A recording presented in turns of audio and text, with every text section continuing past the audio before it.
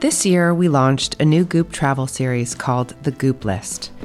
I wanted a way to share annually what I found to be the best of the best, from my favorite places to stay in Italy to a truly special spa in Costa Rica.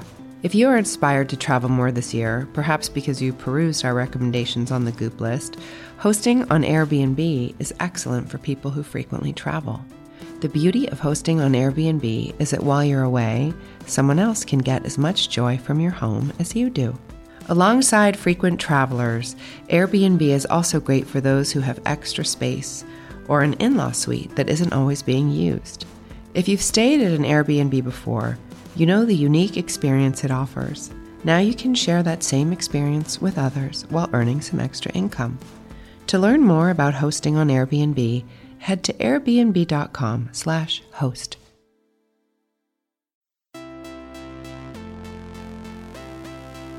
Don't hold anything too tightly. Just wish for it, want it, let it come from the intention of real truth for you, and then let it go. For me, our soul is like, it's unbound, it's limitless, but we will use words to limit ourselves. When people stop believing that somebody's got your back or Superman's coming, we turn to ourselves, and that's where you become empowered. Courageous participation attracts positive things. I'm Gwyneth Paltrow. This is the Goop Podcast, bringing together thought leaders, culture changers, creatives, founders and CEOs, scientists, doctors, healers, and seekers, here to start conversations. Because simply asking questions and listening has the power to change the way we see the world. Today is no exception. I'll let Elise fill you in on her extraordinary guest. All right, over to Elise. Dr. Rafael Pelayo is a clinical professor of psychiatry and behavioral sciences at the Stanford Center for Sleep Sciences and Medicine. He is also the author of How to Sleep, which comes out in December. So naturally, today we're talking about sleep, but keep listening. I promise it's fascinating. Dr. Pelayo answers all our questions about sleep. How much to sleep, how to sleep, and what actually happens when we do sleep. We talk about clock genes and circadian rhythms, sleep disorders, and what happens when we're dreaming. We also talk about sleep disorders with kids. We learn why sleeping is inherently the most dangerous thing we do, that we can't actually catch up on sleep, and that sleep is a learned behavior that depends on our environment, and our sleep troubles are not always what they seem. People talk about the functions of sleep. The simplest thing people can say is that it's restorative. It restores us. But then when you ask, what's it actually restoring, people kind of scratch their heads. With that, I'll let Dr. Rafael Pelayo take it from here. Well, thank you for your time. Obviously, sleep has become a dominant theme. Well, it was emerging as something we needed to think differently about, I guess, in the last 10 years. But now, particularly in the midst of this pandemic, I think people are really putting a critical eye toward how they're sleeping, how they should be sleeping, how much sleep they should get, all the things, and understanding that it's one of the linchpins of a balanced immune system as well. So how do you feel like the belle of the ball? I mean, do you feel like for a while no one was paying enough attention and now it's the only thing people want to talk about?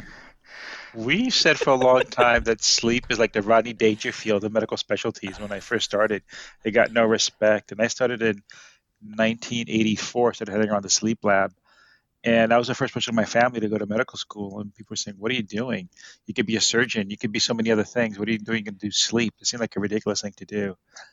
And I do remember being laughed at, talking at conferences about the importance of sleep, in particular cardiology conference, not in a figure of speech, laughed at when I talk about the importance of sleep for heart health. And now, among our biggest sources of referrals are cardiologists, because they realize the importance of sleep in the treatment of both hypertension and atrial fibrillation. So now it's almost routine for us to get patients from cardiology, but it wasn't always like that. So I have seen the pendulum swing very strongly like that. And somebody told me that once you get involved in sleep, you almost become the most popular person at a cocktail party because everybody sleeps. And when I first started doing sleep medicine, I was very proud of it, and I still am very proud of it. And I would talk to anybody who wanted to talk about sleep, about their sleep. But I soon learned if I was in a social environment to keep my mouth shut because the insomniacs would come to me like sharks to blood. I'd be surrounded, people trying to get advice about their sleep. At the same time, it's just the wrong environment to talk about something so intimate like sleeping Yeah. because everybody's like eavesdropping. Everybody wants to hear what they have to say. And people want to pretty much be told, well, that they've done everything and nothing can be done and they're stuck with it, which is not true. But that's what they're expecting you to say. Almost everybody gets better. As a sleep doctor, it's a fun gig because almost everybody improves. It's unusual for somebody not to get better with a sleep problem. And how does that start? I've always been an amazing sleeper. I love sleep. I slept so deeply. The only disappointment really of becoming a parent is the way that I am a much lighter sleeper now. And I'm hoping eventually I'll go back to how I used to be, which was No, you won't. catatonic. I won't? No, damn it. No, you're not. No, it's not going to happen. No, but I've always loved to sleep and get like 8 or 9 hours. But how do we get disordered? Is it that so for so long there was this idea of like, oh, I'll sleep when I'm dead, and that we sort of started destroying our circadian rhythms, or is it our caffeine? Like what's happening? Why do people become disordered? It's funny when I hear people say, I love to sleep. It's kind of a odd term to say you love to sleep because nobody ever says they're fond of oxygen, right? and it's the same thing. I mean, of course you love to sleep. It's a basic biological drive. And one of the earliest sleep research had a quote that I like to use. And he said, if sleep has no function, it's the biggest mistake evolution ever made. Because sleep makes no sense. The more logical you are, the more analytical you are in your approach to your sleep, the more you're going to screw it up. Logic is for us not to sleep at all. If you're a predator and want to go capture your prey, the easiest time to capture your prey would be while it's sleeping.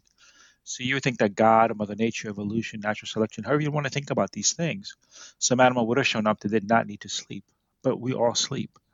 And pretty much every single organism that we know of has some type of basic rest activity cycle. Even single-cell organisms seem to have some version of sleeping.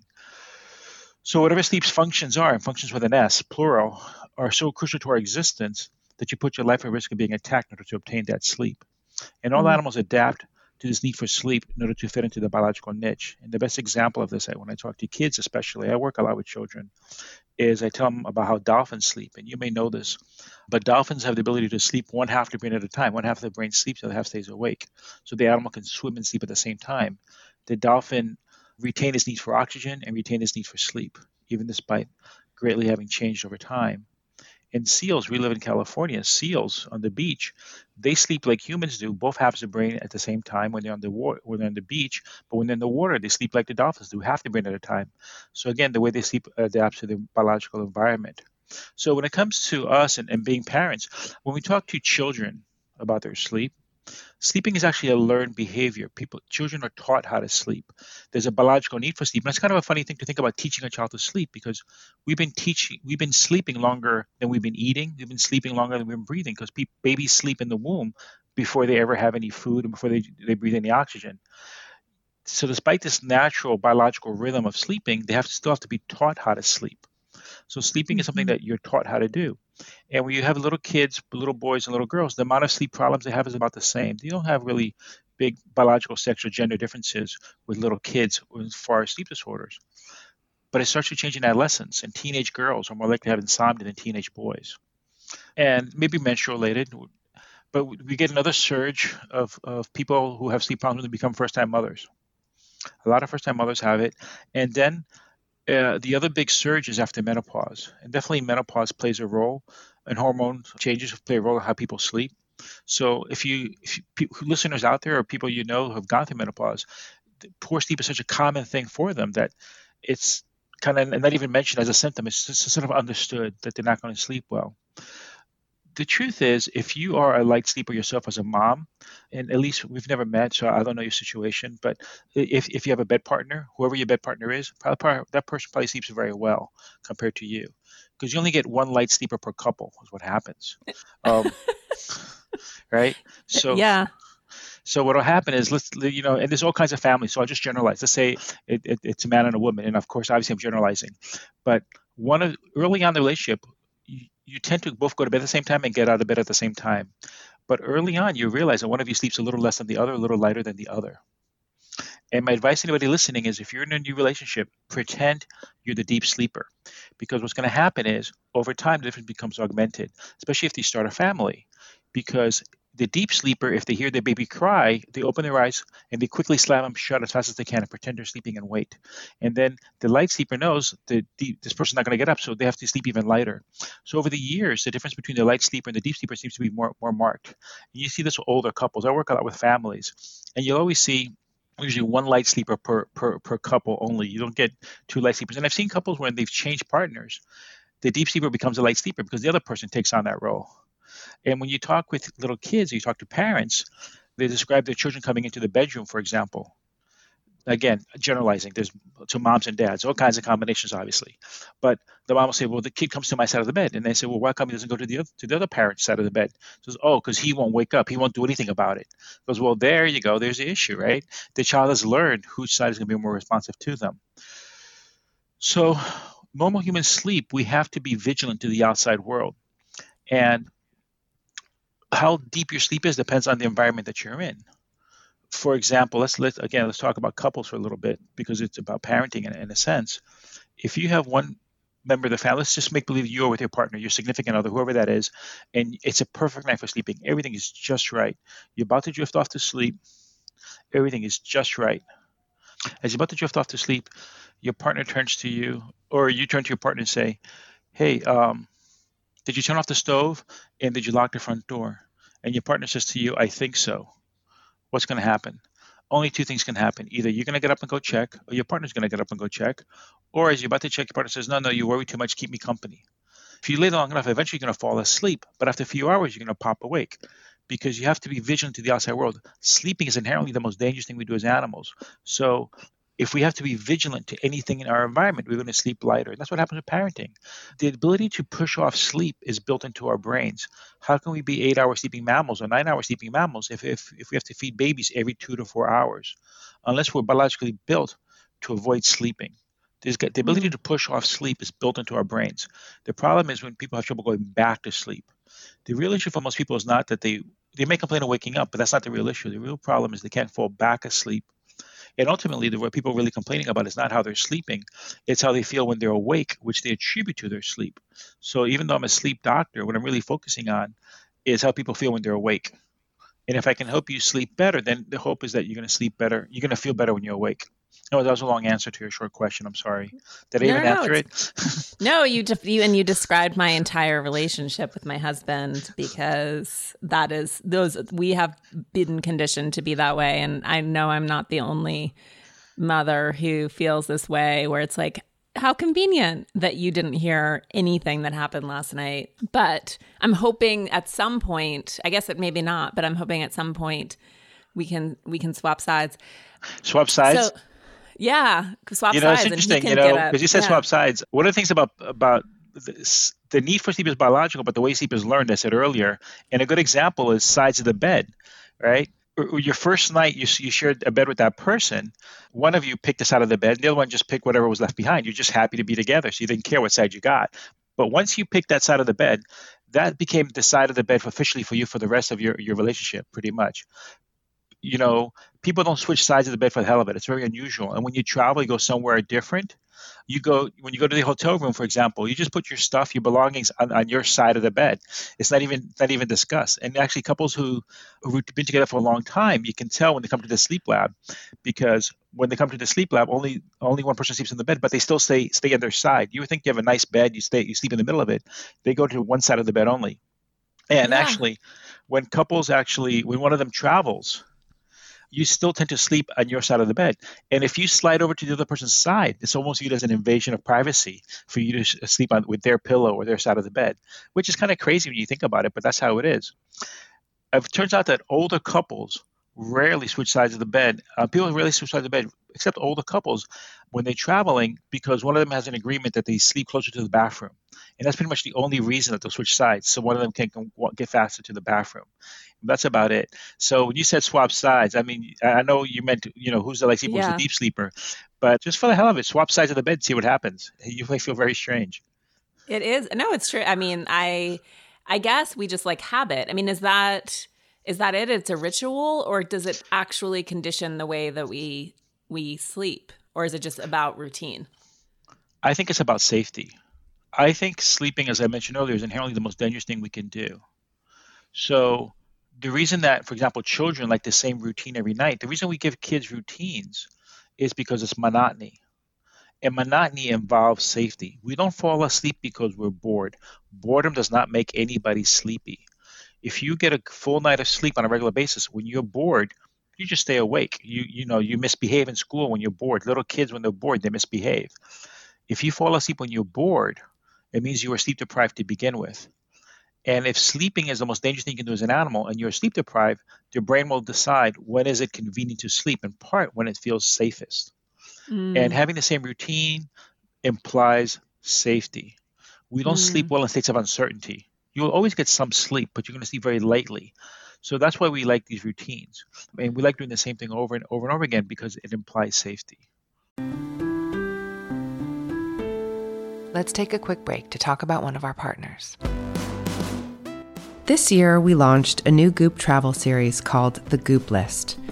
I wanted a way to share annually what I found to be the best of the best, from my favorite places to stay in Italy to a truly special spa in Costa Rica. If you are inspired to travel more this year, perhaps because you perused our recommendations on the Goop List, hosting on Airbnb is excellent for people who frequently travel. The beauty of hosting on Airbnb is that while you're away, someone else can get as much joy from your home as you do. Alongside frequent travelers, Airbnb is also great for those who have extra space or an in-law suite that isn't always being used. If you've stayed at an Airbnb before, you know the unique experience it offers. Now you can share that same experience with others while earning some extra income. To learn more about hosting on Airbnb, head to airbnb.com/host. Okay, let's get back to the conversation. So what happens, and I can't be alone, my family can't be alone in terms of just relaxing into that part of the pandemic, in the sense that it is so nice. Like, I feel like we've all recalibrated to staying up a little later, sleeping later. The kids obviously wake up when they wake up. So and I know that there are larks and we all have slightly different imprint of how we engage with the world, but in an ideal state, how many hours would be sleeping in order to not become sleep deprived? And then also, can you recover from sleep deprivation? Can you make it up? Sure. I like to think about sleep in terms of not just hours of sleep, but in the quality of sleep. And in fact, with any sleep situation, when I talk to a patient or anybody describes their sleep, I think of sleep in 4 dimensions. I think about the amount of sleep, obviously, the quality of the sleep, the timing of the sleep, and your state of mind. You're looking forward to sleeping. Thinking just about the amount of sleep is not the right way of thinking about it. Parents often will say, how many hours should my kid sleep? When I tell a parent that I work in sleep, they almost immediately ask, how many hours can my child sleep? And again, they don't ask how much oxygen the kid has to breathe. They ask about sleep hours. What they're really asking is, how many hours can I be away from this child, is what I think they're asking. Because the only break you get from being a parent is when your kid is sleeping. So the main thing is you should wake up feeling refreshed. I took care of a 3-year-old who came in as a patient with his mother like any other child. And I said, how can I help you? What's going on? And this 3-year-old looked me in the eye and said, sleeping makes me tired. And the mom said, I don't know what's wrong. He sleeps more than all his friends. His friends have stopped napping. He's still napping. No matter how much sleep, he's always tired. And he sleeps a lot. Well, he had big tonsils. So the quality of his sleep was bad because he couldn't breathe. He was choking. But his body compensated by giving him more hours of sleep. But the more he slept, the less he was breathing, the worse he was feeling. So in general, you want to think about the hours of sleep in context of waking up feeling refreshed.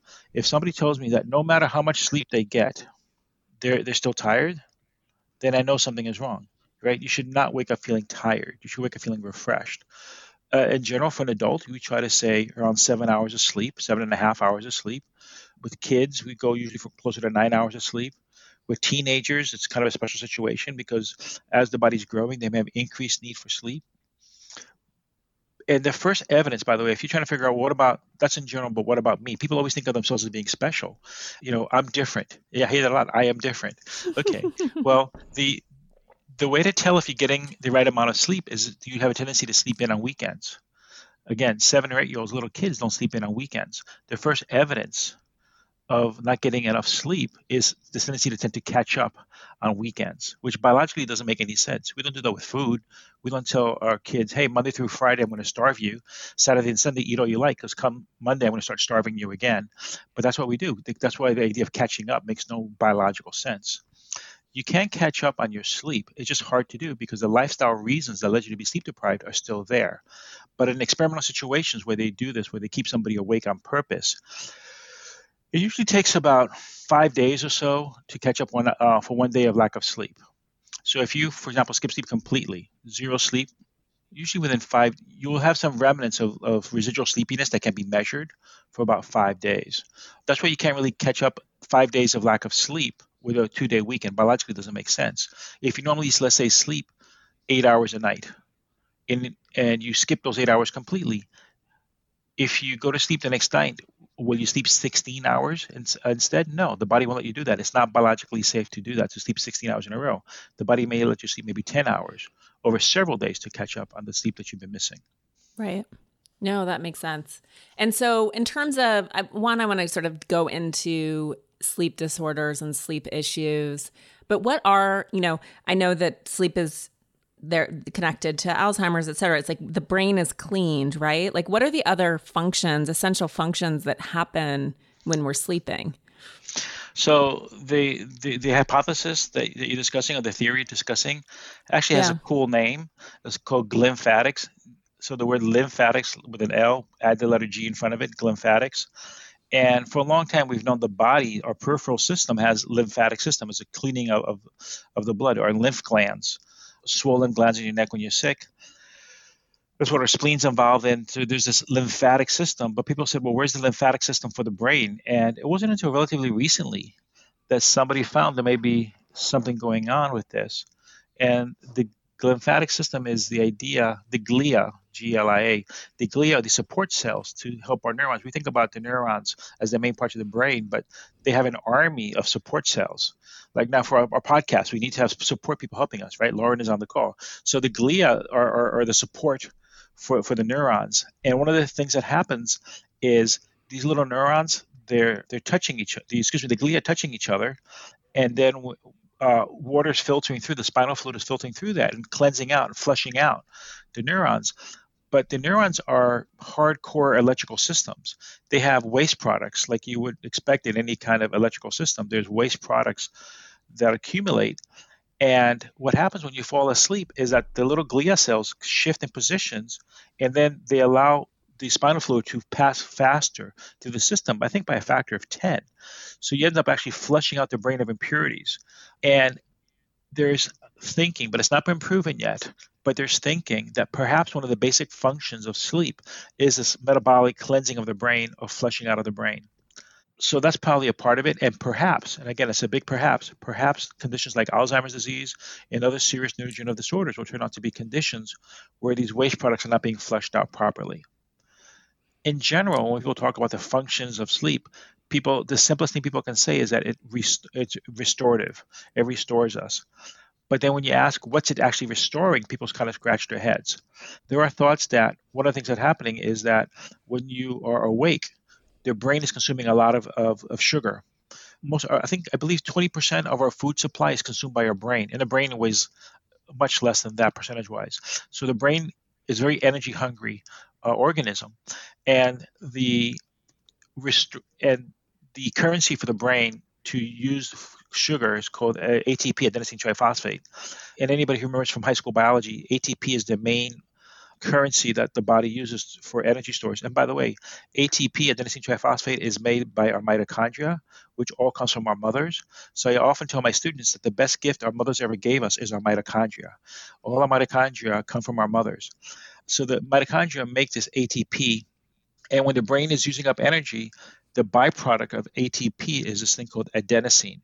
So as you're chewing up your ATP, all this adenosine builds in our brains, and the more adenosine is in our brain, the sleepier we get.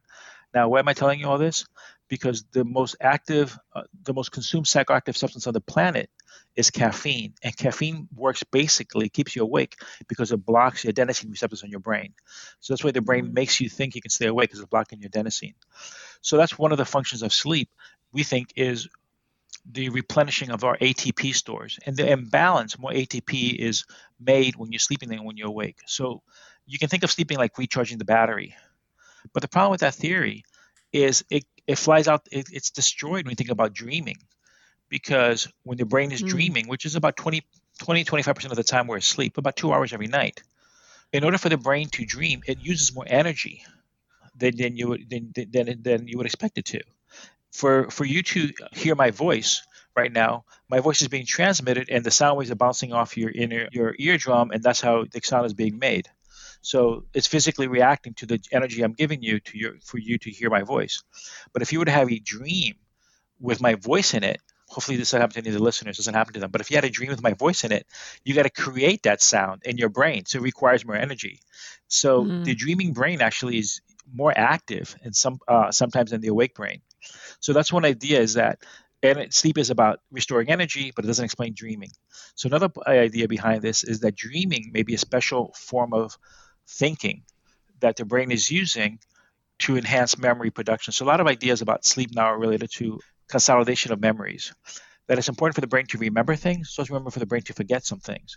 You shouldn't remember every single thing you've ever heard because your brain would be cluttered, right? It would be, like somebody who's just, hoarding everything. It's inefficient. So the brain has to reorganize the information that it has. And ultimately what the brain's main function is to help us stay alive. And it helps us adapt to the outside world. So our environment is always changing. You need a organ that can deal with a new situation that it's never had before. And it does handle this new situation by looking back on its prior experiences. So you need this system of retrieval and processing to do this. Ultimately, I think what's going to end up happening is that when they figure out the biology of creativity, because creativity is a biological function, just like breathing and eating. So there's got to be a neurophysiology to being creative, that when that biology is a mechanism of creativity is figured out, how do we make tools, how do we solve problems, it's probably going to tie into how dreaming works and sleeping works too. So sleeping has this side of it related to restoring of our brains for metabolism, but there's also other parts of our body seem to take advantage of it. So our kidneys function differently, our heart functions differently. So there seems to be an overall restorative process that happens with sleeping. That's why people often equate sleeping with resting. But resting and sleeping are not exactly the same thing, because if you did 100 jumping jacks, you might feel tired, not going to feel sleepy. Not the same thing. So sleeping is going to have lots and lots of different functions, we think. And it makes sense, something as ubiquitous as sleep will have different functions in different animals. So the sleep in us as a humans will be different than the sleep in, for example, a bat. People ask, what animal sleeps the longest? It turns out there's this brown bat that sleeps, I think, like 19 or 20 hours. And I think, well, what's special about this bat? And it may be that simply there's no point in it being awake because the food sources aren't available. And if it's out and about moving around, it could be attacked. So sleeping may be safety for them because they're in a cave and they can spend 20 hours sleeping. So the function of sleep probably fluctuates in different animals for different reasons. The wait is over.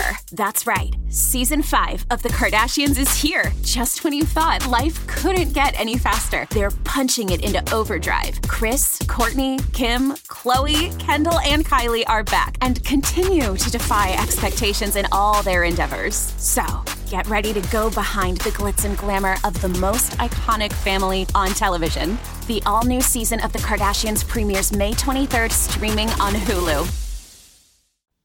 What's the genetic component of it? Are we all born with sort of the same basic ability to get high quality sleep and then it's conditioned out of us and disorders emerge? Or are some of us more inclined to sleep disorders than others? And then what are the primary factors, both for kids and for adults? There are definitely genetics to this. In 2017, the Nobel Prize in physiology was for something called the clock genes for circadian rhythms. And it's for the genetics of how we determine time. Inside our head, there's actually a little piece of brain tissue that's main function to let us know what time it is. As social creatures, we need to know what time it is. One of us, one-on-one against a lion, the lion is going to win. But a tribe of people can take on any lion. So if we're social creatures, we have to be able to hunt and gather at the same time. And if we left the safety of the village at some point, and knowing that the sun comes and goes and it fluctuates with the seasons, needed a system in our brains to predict sunrise and sundown. So this part of the tissue this part of our bodies has been worked out, and their genes for it have been worked out to a large extent. That's why I got the Nobel Prize, and it's actually kind of a fun system, because as it goes from the DNA to the messenger RNA to the protein, it takes an amount of time. And that's how the clock ticks, is in the cycle of building these proteins who feed back onto the DNA in of itself. So it's a circular process. There's fluctuations within this DNA. So some of us are going to be more morning people, some of us are going to be more night people. It's a real thing. It's not just a tendency. There's a real tendency for teenagers to stay awake later at night. Just like there's a real tendency for people who are older to go to bed earlier. Beyond age 50, people tend to start going to sleep a little bit earlier. It's harder to stay up late as you get older compared to when you were younger. So there are biological tendencies to this. And there are other biological tendencies with regard to sleep disorders. For example, there's a disease called narcolepsy, which people seem to have a genetic predisposition to. And narcolepsy is an interesting disease because what's happening is that people are combining awake world with dreaming world. So usually our entire lives, if you think of it, every minute you've been awake, you've either been awake, you've been sleeping, or dreaming. We think of dreaming as a distinct subtype of sleep. So your whole life you've either been awake and non-REM sleep or in REM sleep. And there are these borders between these three different states that the brain distinguishes and slides from one state to the other, just like water can be vapor or ice. And in narcolepsy, those borders get blurred out. And there's a genetic tendency for this, by the way. So the person starts to dream when they're awake. The most common sleep disorder we deal with, well, the number one disorder we have is people not getting enough sleep, not making sleep a priority in their lives. They call that behaviorally induced insufficient sleep syndrome, BIIS. It's a funny term, behaviorally induced insufficient sleep syndrome, which is something that other animals don't do. If you go to the zoo and animals have nothing to do, they'll sleep. They don't stay awake on purpose like we do. But the other very common disorder that's more likely to show up at the sleep lab is going to be people with insomnia.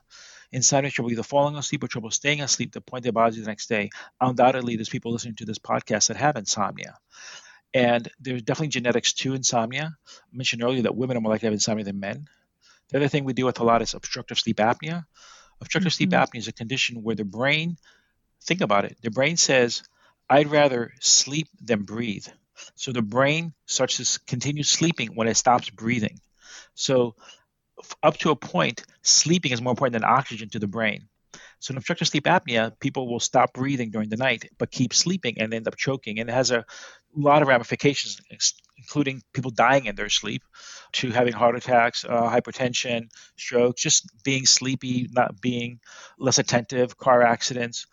The first sign, by the way, of anybody not getting enough sleep for whatever reason is just waking up feeling grumpy. People who don't get enough sleep tend to be irritable when they wake up and have trouble paying attention. So if you know anybody who's inattentive and grumpy in the morning, chances are there's something wrong with their sleep. So we have sleep apnea, we have insomnia. The other thing that we'll deal with, which is a little bit less common but very strongly genetic, is restless leg syndrome. Restless leg syndrome is a condition where people have this creepy, crawly feeling. It's hard to describe, this urge to move their legs, and it runs strongly in families. If you have one family member who has it, if you have it, there must be somebody else in your family who has it. And it's so strong that if I see a child with it who I'm not sure, because sometimes kids can't give you a clear story. Some kids, they can't verbalize properly what they're feeling when they're very young. But if I suspect it, I'll ask the biological mother if they had it during pregnancy, because restless legs often flares during pregnancy. And in fact, I have met women who tell me they can tell they're pregnant because their legs start to bother them. So it flares in pregnancy, then it dies down. Then, they have this tendency towards it. I had a 2-year-old girl. I'm sorry, I don't remember her exact age. She might have been 3 years old, but she'd immigrated from China, had been adopted, and she couldn't speak English, and we didn't have any birth history available. And the loving parents that adopted her from China was saying this kid was sleeping really horrible. And whenever they tried sleeping with her, it was hard to sleep next to. When somebody has trouble sleeping, you think, oh, well, that's psychological. If it's a child, you sleep with the person. And if they get better, then it's probably behavioral. But if they sleep horribly, even if you're next to them, then it's more likely to be something physical. And sure enough, that's what happened with this little girl. She had really just bad restless legs that hadn't been identified yet. So when the adopted parents tried to sleep with her, she was still moving around and uncomfortable. When she finally learned to speak English, one of the first words she ever said was itchy, because she liked to explain to people that her legs were itching her at night. And these kids often will when they're 4 or 5 years old, will say that they have growing pains, is how they're described. And growing shouldn't really hurt, but they're described as having growing pains. And these kids, along with the kids with sleep apnea, the kids who snore, are more likely to be identified and misidentified as having ADD. Because I mentioned earlier that kids who don't get enough sleep have trouble paying attention. If your child is not getting adequate sleep, don't think about the hours of sleep. Think about the overall quality of sleep, not just the hours. And your child is still having trouble learning, it's a possibility to have a sleep disorder that's been missed. But if instead you just go by what they're telling you in school, they're going to say, well, Johnny is not focused. Because when kids are sleepy, they look for something to do. They fidget, they move around. And if you give anybody who's sleep deprived a stimulant, give anybody a cup of coffee who's sleep deprived, of course you're going to respond. So they'll tell you that, oh, Johnny's doing better on their Ritalin. Great. Maybe it is ADD, but maybe it's also Johnny didn't have had a sleep disorder, and that's why they're not responding to the use of Ritalin. So some of the other things to think about. But most sleep disorders run in families. So one of the things I tell people is little coconuts don't fall far from the tree, right? My family's from the Caribbean. So it's unusual to have a single member of your family with a sleep problem. So whenever I see a child, I ask about the parents. Whenever I see a parent, an adult, I ask about their kids. And if they don't have any kids, I want to know about their siblings, brothers and sisters, cousins. It's very, very unusual to you be the only one with a sleep problem. Interesting. I want to talk about sort of the interventions. It's funny. My oldest son complains about growing pains all the time, and he sleeps with an open mouth, and he also is a bedwetter. How old is your son? So 7. So what are you going to do today? You're gonna go talk to your doctor after this podcast. I'm gonna go talk. Exactly. Yes. Can you hang out after? No, this is very serious. Mouth breathing. And before you answer the question, I just want to make this point because you mentioned it. Mouth breathing leads to facial elongation. And again, the listeners can just look up the word facial elongation, face getting longer. Mouth breathing was always associated for over 100 years. Old medical textbooks describe mouth breathing children as having deadened intellect and not being smart. And nothing about your particular child. But in general, if you're a mouth breather, it screws up the shape of your face and their face starts to get longer. It's going to mess up their dentition. They're going to need braces later. But it also means they're not getting adequate air because normally when you sleep with your mouth closed, the tongue goes to the roof of your mouth, and the tongue, which is a strong muscle, will mold the roof of the mouth for itself. But if you look in your 7-year-old's face, if you look at your 7-year-old's mouth right now, I'll bet you that his tongue is already wider than the roof of his mouth. And if you look at his baby pictures, you're going to see that over time, if he really is a routine mouth breather, sleeping with his mouth breathing especially, that his face has gotten longer over time. Look at his first baby pictures, his face was rounder, and over time it's gotten longer. That's what you're going to see. Interesting. Okay, so I'm going to follow up with this on this after. So, and then in that instance, do you start with a dentist, or do you go to a Sure. Actually, I listened to one of the earlier podcasts, and I noticed that you had a pediatric dentist, and I bet you if you were to mention to that doctor that your child is mouth breathing in their sleep, they would jump all over that. Okay. All right. It really affects, especially because the orthodontist often will now pick up these kids with breathing issues. Okay. Good to know. Thank you. All right. So, but for insomnia, restless leg, what are the interventions? And I know, for insomnia that people will lean on sleeping pills, which just kind of affects short-term memory, right? They're not necessarily engendering deep sleep. Or what do you do? Well, not sleeping by itself affects your short-term memory. So you got to think of sleeping pills as just tools to handle the issue. Right. The issue is not really the sleeping. It's why can't you sleep? So hypnotic sleeping pills are just tools that we use to help somebody sleep in the short term, and they can be used long term because some people have no other option. They sleep so poorly without them. There are people who have a genetic tendency towards being insomniacs for life. There's a condition called idiopathic insomnia. Idiopathic insomnia, where they are always been bad sleepers their whole life. Fairly rare, but it does happen. So we're not in the modern field of sleep medicine. We're not anti-medication. However, medication for sleep insomnia specifically is no longer the first-line treatment. Currently, I prescribe a lot less medication now than I used to. When I first started in the 90s with patients, I prescribed medication fairly routinely. Now, weeks go by and I don't prescribe any sleeping pills because now we fortunately have something better. The reason people get insomnia is because they develop habits and ways of thinking about their sleep. So if you think about this, if you're in a state of serenity, if everything is just perfect for sleeping, your children, as a mother, you're providing them with a very safe, loving environment. They fall asleep easily, hopefully, sleep through the night, wake up refreshed. They're in serenity. But if you're in immediate danger, somebody yells fire, you're not going to get any sleep at all. You're going to stay awake completely. But what happens when you're under chronic danger? In chronic danger, to the brain same thing as chronic stress. If you're in a chronic stress situation, what happens is you will start sleeping again, but in spurts, short spurts. You may sleep for 3 or 4 hours, 5 hours. I hear the number 5 a lot. You feel like 5 hours, then you're awake. So what I've come to think of chronic insomnia is more of survival sleep. It's a mode of sleeping when you're in chronic danger. You're sleeping as little as possible. You're getting by with as light a sleep as you can. And this should make sense to your listeners, because if I ask any of you, how much sleep do you typically get? People have all kinds of numbers that they'll tell you, but they usually give you 2 numbers. And in your mind right now, you probably have 2 numbers. If I ask you how much sleep you need, you'll tell me something like, I like to get 9, but I can get by with 6. Or I like to get 8, but I can get by with 5. You have 2 numbers in your head about an ideal amount and a minimum amount. And you think, as long as I get my minimum amount, I'll be okay. For me, the minimum is 6. I like to get at least 6 hours of sleep, but I like to get more if I can, 7.5 or more. But I know I at least should get at least 6 before I start working. And this would make sense in a world where the seasons change, that we should have variable amounts of sleep depending on the seasons. The insomnia is getting by with as little sleep as possible all the time. So I come to think of chronic insomnia as people who chipped off the system of getting by with as little sleep as possible.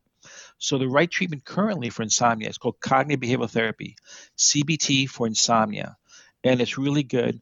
The evidence for it is solid. There's been a lot of studies for it. So anybody who's involved in the professional practice of sleep medicine is going to offer to chronic insomniacs cognitive behavioral therapy. And the data is good. I see people with insomnia who've had it for 10, 20 years, decades of poor sleep. And if you teach them the new rules of cognitive behavioral therapy, after about 2 months, about 2/3 or more of them are now sleeping through the night, no longer taking medication for their sleep. And the cool thing is, if you reach out to them a few years later and check out how they're doing, the vast majority are still sleeping fine without medication. So for insomnia, CBTI is what you should be doing if you're a chronic insomniac.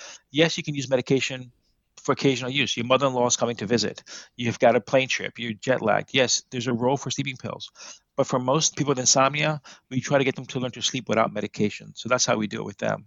For restless legs turns out to be a disease of iron metabolism.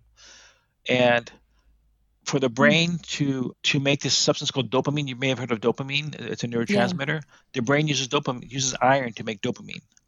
And it turns out that people with restless legs are inefficient in the way they handle iron, so they tend to be low on dopamine. And the treatment for restless legs, for some people, is just to give them some iron supplements, or sometimes they'll give them medications that replace this dopamine for them. Dopamine is what's also medications for Parkinson's disease. So the same medications that work for Parkinson's disease, at a fraction of the dose, at a tiny, tiny amount, much, much smaller dose, will also work for restless leg syndrome. Also medications like that have this substance called gabapentin. There are these known neurotransmitters that we can replace people with restless legs to help them feel better. And once you offer them the medication, usually within a couple of days, they're much better. So they're really very happy when you do that to them. So that's some things to do. Sometimes you'll get restless legs in people who are donating a lot of blood, for example, because they're losing iron and don't realize it. And because women, as they go through pregnancy, it's a special state of iron metabolism. They're making another person. That's why we think that people with genetic tendencies towards restless legs, it flares during pregnancy a lot. So some of the things to think about. That makes a ton of sense. For teenagers, I mean, you've been involved, right, in this legislation that I think it's passed, right, in California to push back the start of school. Do you think that the pandemic is going to create any structural change in terms of this idea that kids should be starting school at like 7:30 in the morning? There was an editorial in the New York Times not long ago that said the jury is out. The pandemic has proven the case. A lot of kids are sleeping better now than before. Adults may be very stressed out about their work, and the pandemic has highlighted a lot of healthcare disparities. So the pandemic is horrible. Having said that, some parents are noticing that their kids are sleeping better than before. The teenagers have more time to sleep now. They don't need to commute to school. They're a little bit less self-conscious, perhaps, of spending time getting ready for school. They can they can do things on their own terms. So I'm hearing lots of reports of kids sleeping better during the pandemic, perhaps because they're getting more sleep. In California, and thank you for asking, was the first state in the nation that passed a law to protect the sleep health of teenagers by saying schools, public high schools and junior high schools should start no earlier than 8 o'clock for junior high schools and 8:30 for high schools. In part, it's because the kids have been sleep deprived for a long time, and the data has shown that if we can provide children with later start times, they do better in school. So it's a healthier thing. There's less car accidents, for example, less sports injuries. Kids are just sharper, less grumpy. There should not be any need to convince people that sleeping is a good thing. And in California, they have a 3-year implementation of this new law. There is talk of perhaps changing these rules when because of the pandemic, and we don't know when kids are going to be going back in the classroom. So there's a lot of uncertainty around this. But the science is solid that providing teenagers with more sleep, they'll take advantage of it. There's a lot of skepticism we deal with teenagers.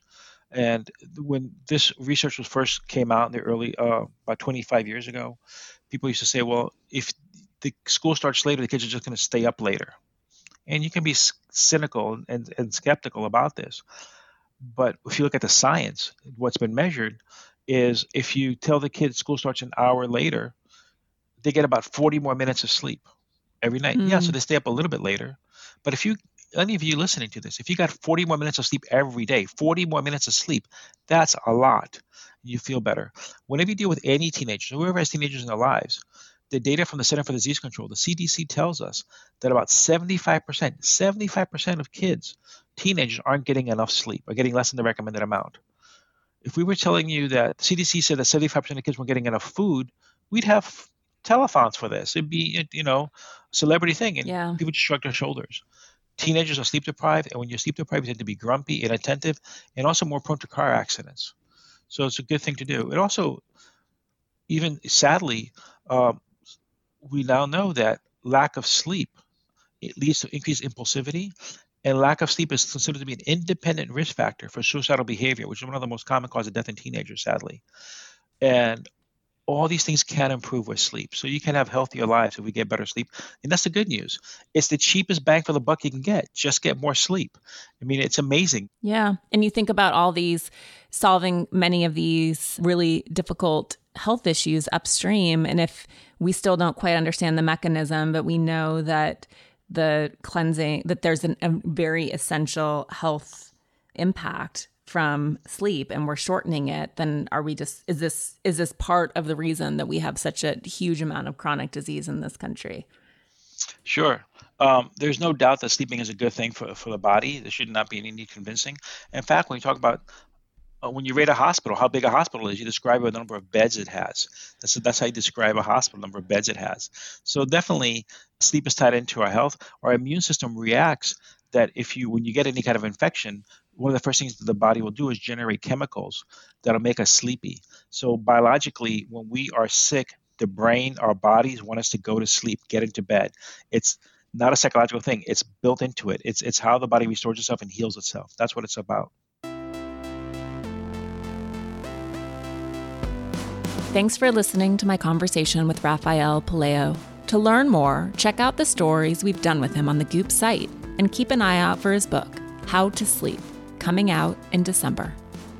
That's it for today's episode.